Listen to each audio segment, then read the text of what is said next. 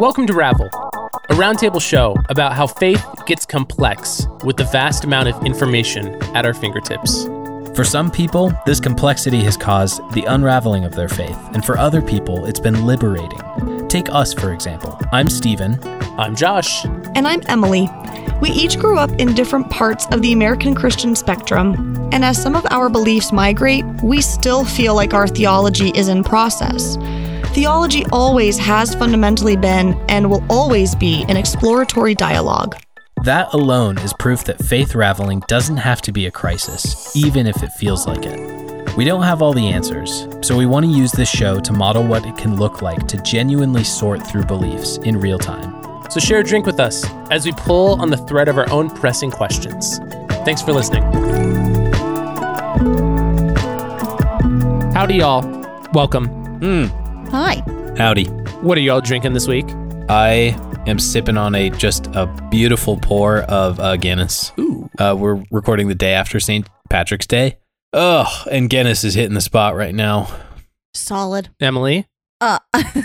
So, anticlimactic. I'm sipping on cranberry juice. Woohoo! Nice. That's all I found in the fridge here at the church. I am drinking an aloe drink, and I also pulled out a LaCroix, which is a new flavor that I've never tried. Cherry Blossom. It's Have you guys tried this? Topo Chico. Yes. No Topo Chico. Okay, so No. my opinion is that Topo Chico does the pure sparkling water the best. But flavor-wise, LaCroix is the best. The cherry blossom one, I like it. Oh, Yeah. I see what Elise meant by weirdly chocolatey. Yeah. Mm-hmm. That's Right? interesting. But I think my brain association is just chocolate-covered cherries. I think that's the flavor. Like Queen Anne's chocolates. Yeah. Mhm. Speaking of Anne, I don't know if you did that on purpose or not. Did you do that on purpose? Maybe. Oh my god. That was pretty cool. Well, I would be remiss if we did not shout out our newest patron, Anne, who happens to be one of Emily's. I don't completely understand the relationship. I'm not going to lie. Something to do with the council. Anne was my former lay member, so she would attend annual conference and vote with me. She is my co-chair for our administrative council, which oversees all the committees of the church. She attends all of my classes that I do, and she'll even help teach some classes. She's on worship committee with me. She watches Thea for me. Oh, She's like a grandma for Thea. wow. And she is just one of the sweetest, funniest, bravest ladies I know. Oh. And I'm so Wow. glad that we are in ministry together. So, Ann Armel, thanks for buying our drinks. Yeah, thank you. Absolutely. Sorry it takes so long to shout you out because of recording schedules. That we got a little wonky there. Yeah. But you've been a patron now for a month and a half. Yeah. But we love you. Yes, thank you so much. It is my topic this week, and to be honest, I have had this topic written down for a while, and I've just I haven't felt the spirit lead to bring it up yet. I haven't really known exactly how to bring it up. But we were talking in the Discord recently with some really good back and forth on some topics, and I brought this up as something that I've been thinking about recently. So I'm just going to bring it. Do you guys know about horseshoe theory? Yes. Because of you. Okay, because I think I've mentioned it on the pod before. Uh-huh. Yeah. So, limited overview, because this is usually applied to political science and not sociology. But horseshoe theory, in its basic concept, is the idea that two opposing ideologies, upon reaching their extreme versions, are actually closer to each other than they are to the middle ground. Mm-hmm. And there's a lot of examples of it in political science. But what I want to bring and ask is, do we think this gives any insight to theological issues? Do we see examples of this in theology? And if we do, what can that give us insight for? Do we see... Before you guys come up with your own examples, would you like an example? Yes. Oh, yeah. Primus, please. I will give you one specifically theological example and one specifically not theological example. One great example is the guns issue. Leftists and conservatives tend to be very gun-toady. Even though, depending on who you listen to, it's one handles them worse or whatever. But in general, the gun toters are leftists and conservatives to some extent. And the more extreme you get on either side, obviously there's like varying degrees, there's nuance there, there's debate within the circles, but like it's the middle ground, it's the liberals and the moderates who are like anti-gun. Like they could care less if guns existed at all. Like they would probably vote for guns not existing, demilitarization, like everything. And obviously, okay, so like that's I think to me that's a good example of like of course there's a lot of discourse there.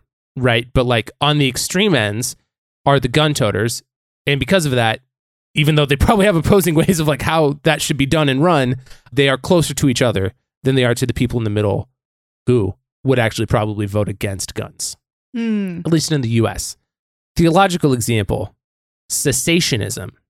Reformed people who tend to be like more on the like conservative side of theology, more traditional values, are ironically in agreement with people who have like deconstructed or unraveled from charismaticism and Pentecostalism, either to a new form of Christianity or outside of Christianity, and don't believe in supernatural healings and miracles anymore. So therefore they are closer to each other on that topic than they are to people who are maybe more in the middle, quote unquote, in believing that like God could or does heal people in some fashion. I have other examples that I have thought of, but I would love to hear your thoughts. Okay. And whether or not this is even a useful framework to think about theology with, to compare and contrast views. Oh. Boy, I'm struggling to bring one up to the top of my mind here.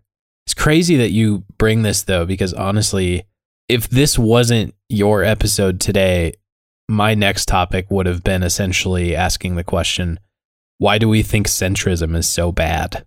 Because I see a lot of people not like centrist ideas or moderate ideas. Yeah. Well, and to be honest, one of my like sub questions here that I've been thinking about is the question of whether or not Christianity does or should ride the middle.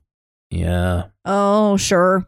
One of the other examples I've thought of, and this may be a little bit of a stretch, but I think that this might just be indicative of like using the framework for theology specifically. The example I thought of was like in the comparison of like creationist and theistic evolution arguments. In my mind, there's a certain point, and this isn't necessarily like extremism. This is like maybe the stretch part of it, is like at the end of each of those views, like there is a leap of faith. Like regardless of like what you think about what you're observing about the world, whether that is scientifically accurate or not, at the end of it, the believer has to be like, well, we don't know exactly how it happened still, but I believe that God had a hand in it. And so like in a way, like those two views are actually really close to each other, even though they completely disagree about the science. Sure. Even though there's not really like a, and so like in some ways, maybe you could say that's the middle ground, but like in my mind, like you have to be like so deep into one of those views, and like you almost have to be like post evidence before you realize that it still requires a leap of faith. Sure. I feel like I just want to throw out topics, but I don't know how they would sit. Yeah, go for it. Yeah, maybe we'll just like discover one. I don't even know if this is a. Well, now I'm stuck. Okay, let me help you out with another one then.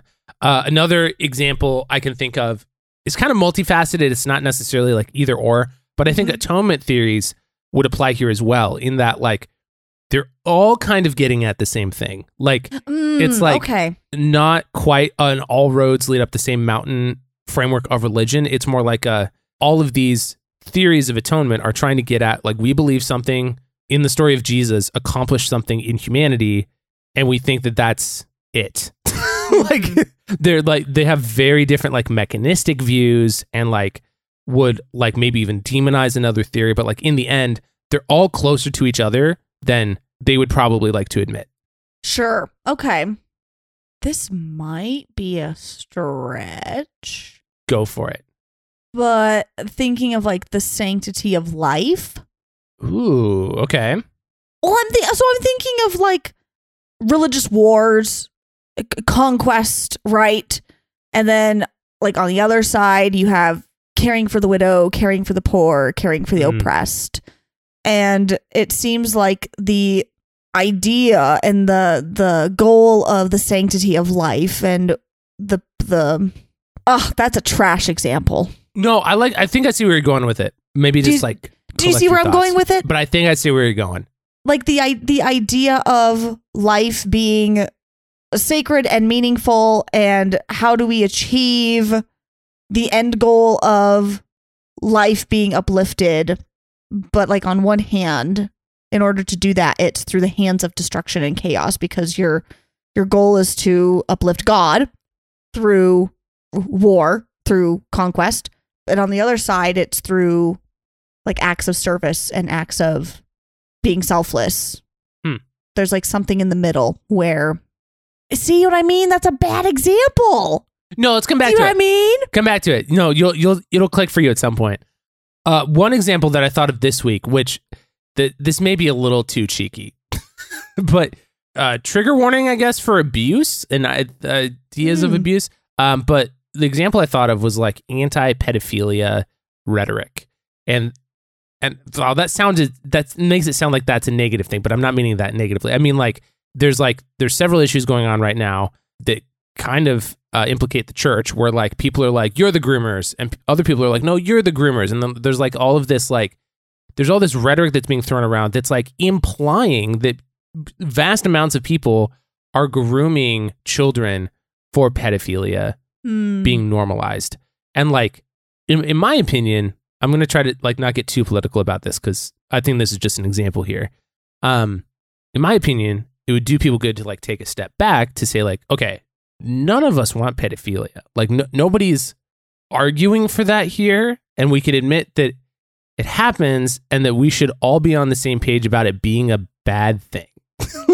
But instead what's happening is people are like mock the other side with ad hominems, and then therefore people get more defensive in like whatever they're defending a right for, and it ends up being like this kind of ships in a night situation in my perspective, when like both, no matter if you're like pro or against certain types of people, whether that be drag queens or pastors, everyone should just like, there's like more unity around like, oh, pedophilia is bad, we should stop it. Like that should be the basis, like regardless of person. You know what I'm saying? So like, it's like become this like hyper politicized thing, but like in the end, those views are actually really close to each other. So here's one, and I think I know we've already done an episode on it, but like abortion. Ooh, okay. How do you see that playing into this framework? Both sides, the idea of life being sacred. It's just a matter of whose life is sacred at this point. Oh, sure. Yeah. We see life as being like, everyone can agree life is sacred. And on one end, it's the fetus's life that is more important. And on the other side, it's the fetus is important, but so is the mother's. Like we can't negate that as well. And it very much is one or the other. And I feel like there's this really big middle where it's like, we can agree that life is sacred. Right. Because in both of those cases, the unfortunate the unfortunate thing that ends up being observed from the outside is, wait, are you saying that one of these sides actually just wants to kill fetuses or like end, or are you saying that someone actually wants pedophilia to happen more? Like, right. The framing becomes very confusing. It can be like, wait, you're making it sound like the other people are pro pedophilia. Like they want it to happen.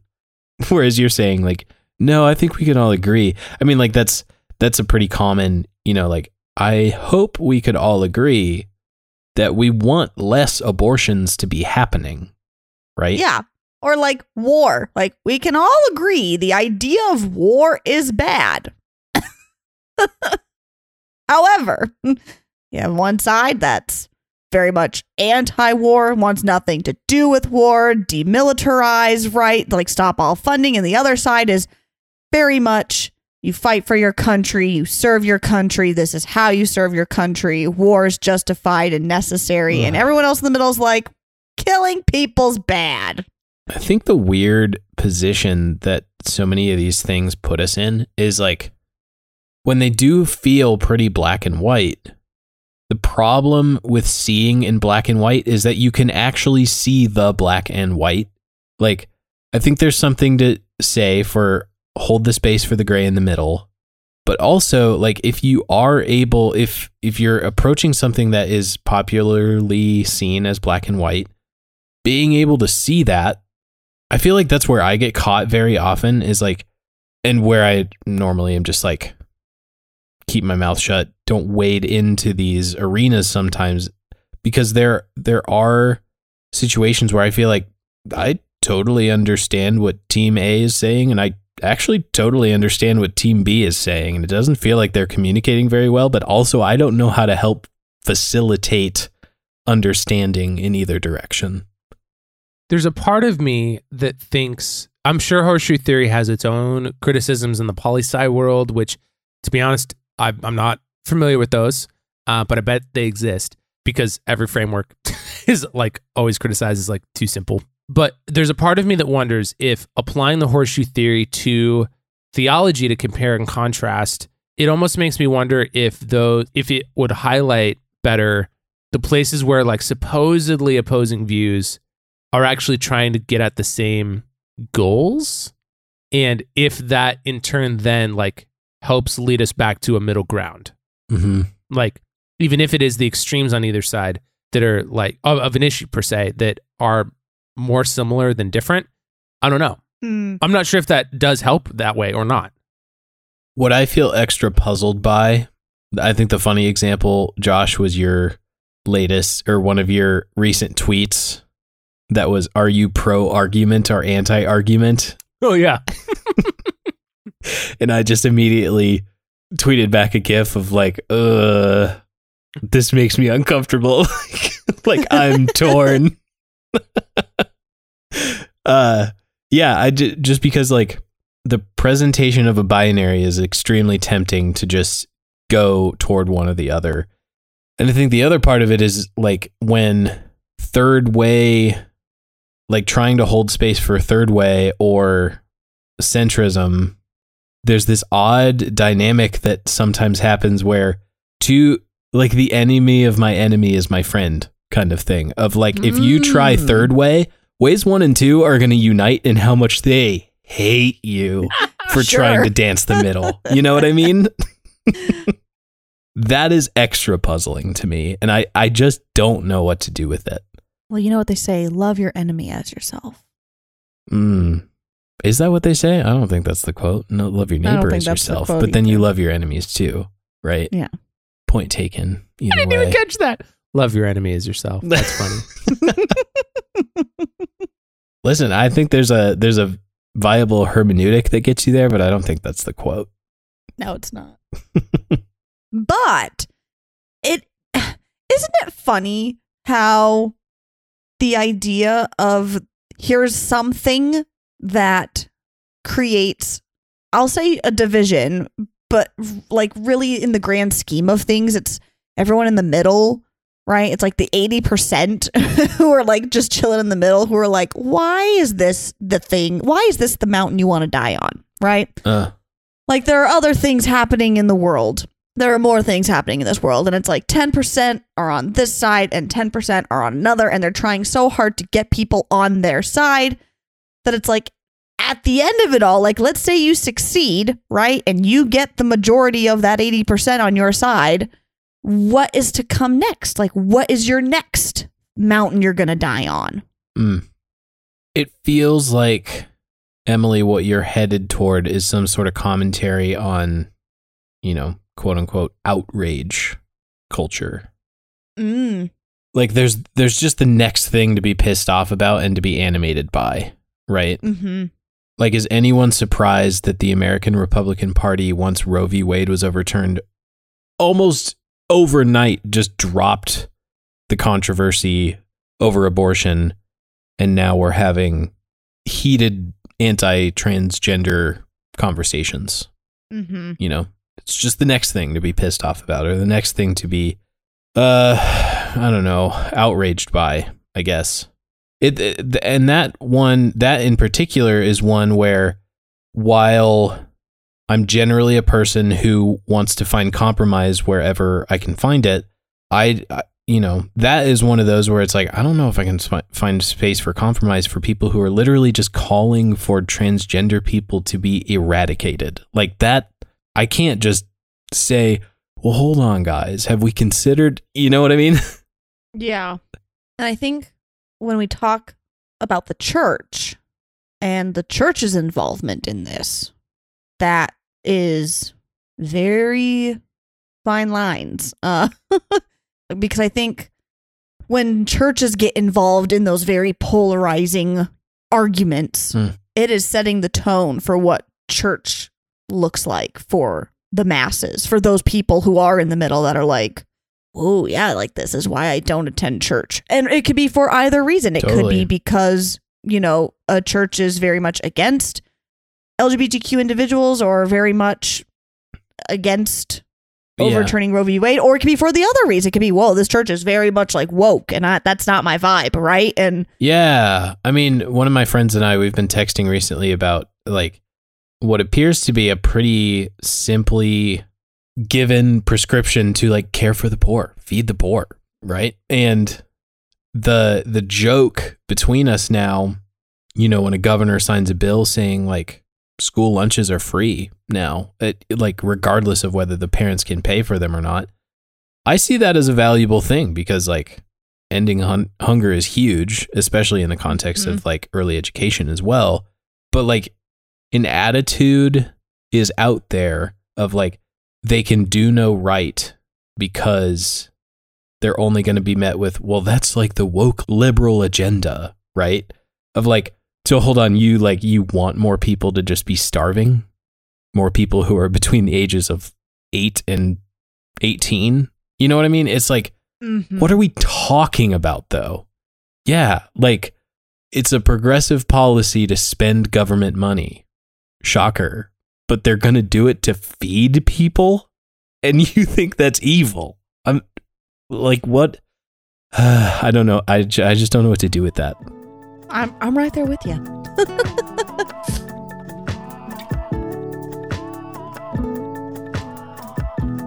We just want to say how honored we are that you listen to Ravel. Seriously, there's a lot of great shows out there, and we're grateful to be in your feed. Thank you for helping us on our journey to normalize people asking questions about theology. If you want to support what we're doing, the best way to help is to tell a friend about us. We want to be a resource for people on their faith journeys, whether they're deconstructing, reconstructing, switching churches, deconverting, and everything in between. And if you're able, you can support us for as little as $3 a month on our Patreon. Supporting us helps us cover fees, software, equipment, future ideas, and more. For all of you church finance skeptics out there like me, don't worry, we're keeping an open book for transparency. For our supporters, we've built an online space where we can be together. We know it can be difficult to ask questions about our faith, so we want to make that more accessible, comfortable, and normal. We're using an app called Discord, where you'll get private access. You already know us, and we'd love to get to know you. Thank you to everyone who's already supporting, and thank you to Louis Zong for the use of our theme music in full color.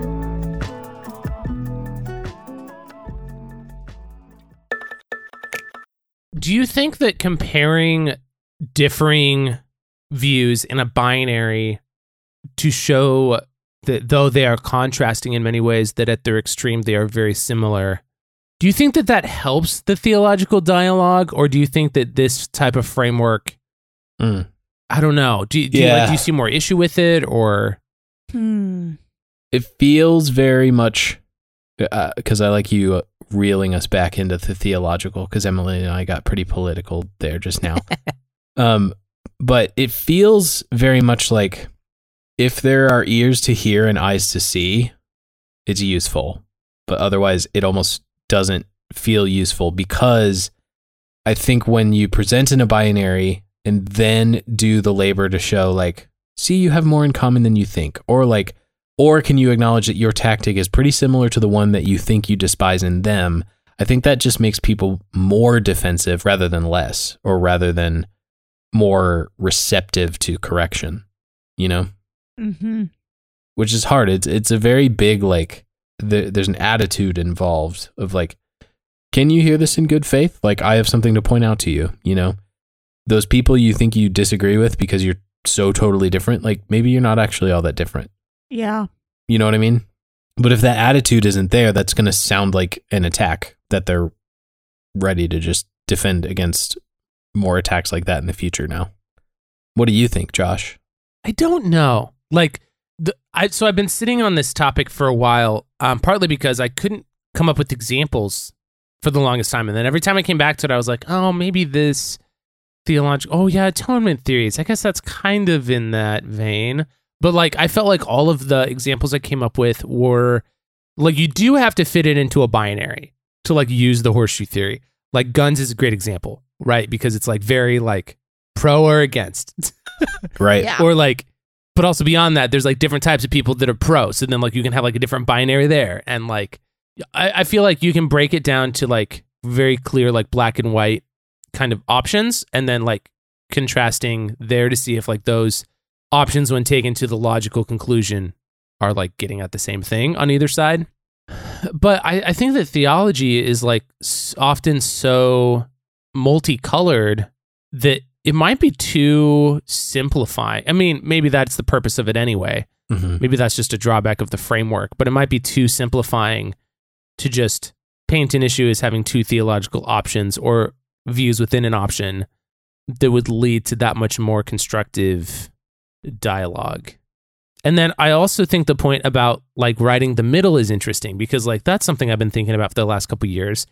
And honestly, I don't feel like I've arrived at a good answer on like, should Christians write the middle or not? Like what potential harm does that cause by writing the middle on something? Because in some ways, you could argue that like we write the middle on things sometimes. Like for instance, if we like don't talk about a subject, but like we're all actually aligned on that subject, but like we don't talk about it too much on the show because like, we're not just here to talk about what we align on. We're here to like talk about like contrasting views, like horseshoe theory or something. You know what I mean? Like, so like if we're like someone could like criticize, I don't think anybody has actually in 135 episodes. I don't think anyone's actually openly given us that criticism of like, you guys don't take a hard stance on X or whatever. And in some ways, I think that has been like both purposeful and unconscious on our parts. Mm-hmm. To like talk about the things that we more or less probably disagree on, or we're not sure if we do, rather than just making this like a theological treatise of all the things that you should believe. And so I like that. And so like I do see a little bit of, I do see value there in like quote unquote writing the middle sometimes, because I think that it does allow you to like openly consider different views in a way, both theological or otherwise. But I feel like the last 4 or 5 years, especially, maybe this is just because I'm like more of an adult now, but I feel like I've heard a lot more people preach against writing the middle, both for political and theological issues. And I'm not entirely sure like how to wrap my brain around it. Because like even as myself, for like how much my beliefs have unraveled and shifted over the last couple years, I think that what has partly allowed that to happen is my like willingness to ride the fence sometimes and be like, I'm not sure. And like, I think in a lot of ways, I think the middle ground can be uncertainty and not just like, I refuse to have an opinion. Mm-hmm. Or like, I refuse to learn or something like that. I do think that can be out there too. And I think maybe that's the more harmful side of it. But I think that could be maybe a strength of the horseshoe theory applied to theology is the middle ground as uncertainty and acknowledging like the similarities between different views, perhaps, and differences. It's complicated. Yeah. It is complicated. It is. It's very muddy and messy. And I'm probably wrong too. Like, I think that like, I feel like we have a lot of these like broad meta kind of conversations about general things that like touch on lots of different issues. And I think this is a great example of one of them. And in my mind, having conversations about the general things and like how we are going to approach disagreements, especially theological, in my opinion, that only aids discourse. Mm-hmm. Like, even if you're wrong, like I'm probably wrong somewhere in this conversation. Like maybe I'm getting something wrong about the horseshoe theory. Maybe I don't understand that it's like severely limited. And like, maybe I'm getting lots of things wrong about the criticism of the middle ground, whether that's theological or political. somewhere later down the line, I will probably have changed from the way I am now. But I think that it's conversations like this that help lead us to that and like should theoretically lead us to more truth. Mm-hmm. Yeah. I think for me, what is especially revealing is it's one thing to look at my theological past and, you know, sometimes there's a twinge of like, oh gosh, I used to think that's how misguided I was. But at the same time, like that is a reality of my past, right? And to not integrate that into who I am today, I think is doing myself a disservice into my future, right? And so I think like my confusion over like a vilifying of the center or of the moderate or the third way is I can personally say, you know, even on a topic that is both political and theological, I have been on the stereotypical sides of the binary on opinions of abortion. I have been literally on both sides. And I have learned that it is, I think, more complex than both sides stereotypically make it out to be. And I have to integrate that part of me, right? I'm going to use a Rob Bellism from one of his recent podcasts, like 8 Stevens ago, you know, thought abortion was absolutely wrong in all cases. 3 Stevens ago thought it was absolutely wrong to limit what could be done. And I feel like in a very weird space right now because, right, there are very personal and like personally impactful questions about this topic when it comes to like my wife and I trying to be pregnant and being told that if we are able to sustain a pregnancy, that it will be high risk and it could end in an abortion in order to save Dixie's life. Mm-hmm. And like, while I don't want that abortion, I also have to take seriously, like what, like you see how complex that gets once you put a face and a name to it. Yeah. It can't be what's parroted on TV news on either side. Like it's so much more messy, but I have to integrate both parts of my past that have been thoroughly convinced of both sides in order to inform my present and in order to like go into the future with any sort of, I want to say confidence. And I like confidence in this sense because it's a very subjective and personal metric. Whereas like I have no certainty as to whether I will get that right in the future. If one day it is literally up to me because my unconscious pregnant wife can't make the decision and I have to say abort the fetus or not, I don't know what I'll do. And I don't know if I will make the right decision. But I like to imagine that I would step forward in confidence and not certainty because that confidence is rooted in something else, I guess. Do you guys think that Christianity should ride the middle? Or do you think that it does already? Ooh. The hot take that might sound extremely judgmental is that I believe there are versions of it that don't, and there are versions of it that do.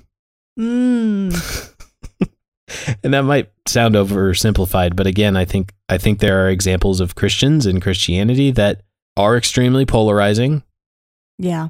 And I think there are often kind of what Emily was suggesting earlier. I think there are a lot of like quiet versions of it that maybe might represent a majority, but I think there are very quiet versions that do ride the middle well. And I like to think that I occupy that space. Yeah. I think it's hard to blatantly say Christianity when there are different forms and sects of Christianity. Mm-hmm. It's broken up into so many pieces that if you were to ask a Methodist that question, they would probably say, and again, Methodist, if you ask a United Methodist versus a Global Methodist, or if you ask, an Episcopalian versus a Lutheran versus a Baptist, and so on and so forth. Wearing rose-colored lenses, I would like to say that I think Christianity should ride the middle because it meets the most people where they're at, and it allows room for growth and change, but I know that that's not the reality. I think there's something that's uncomfortable with stories of Jesus being very yes and. Mm-hmm. Like I think about the binary question that was presented to him of like, do we pay our taxes and give our money to Caesar, or do we give our money to the temple? And he's like, whose face is on the coin? Right? Like, it's so just like slightly on a tilt the way he answers that question. And he comes out of it saying, give to Caesar what is Caesar's and give to God what is God's. He's telling them a non-answer and yet a profound answer at the same time. Like the dancing with paradox that is modeled for us in a character like Jesus in that moment, I know for sure has a lot to teach me, if not anyone else, you know? What do you think, Josh? Should or should not? Yeah, what do you think? I don't know. As much as I think that something like the horseshoe theory can aid in simply contrasting some views, I think that what is not clear to me these days is whether or not Christianity does or should ride the middle ground and look for the quote unquote third way option. I think that there is a lot of value in empathetic discussion with multiple sides of an issue.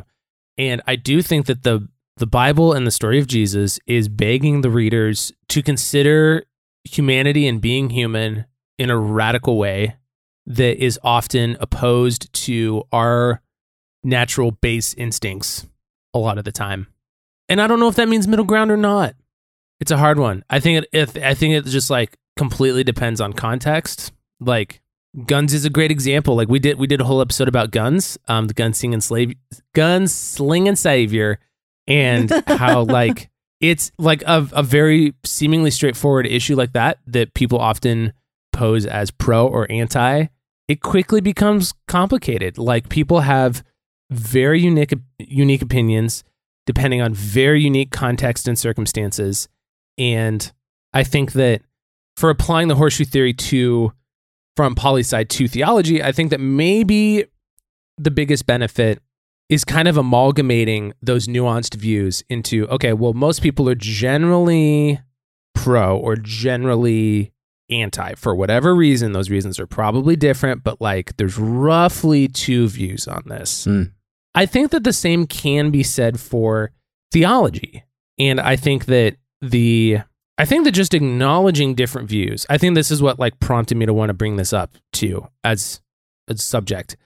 I think that just acknowledging that there are different theological views, whether you like them or not, I think that's extremely valuable.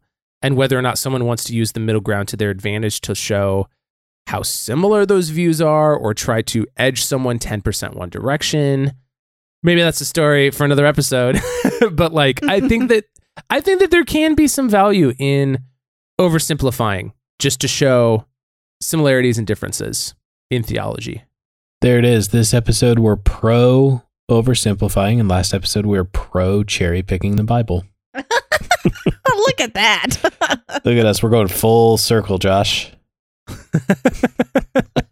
If you don't like us, go listen to episode 6. Yeah. About the heretics. Yeah. And heresy. Well, Emily, do you want to close out?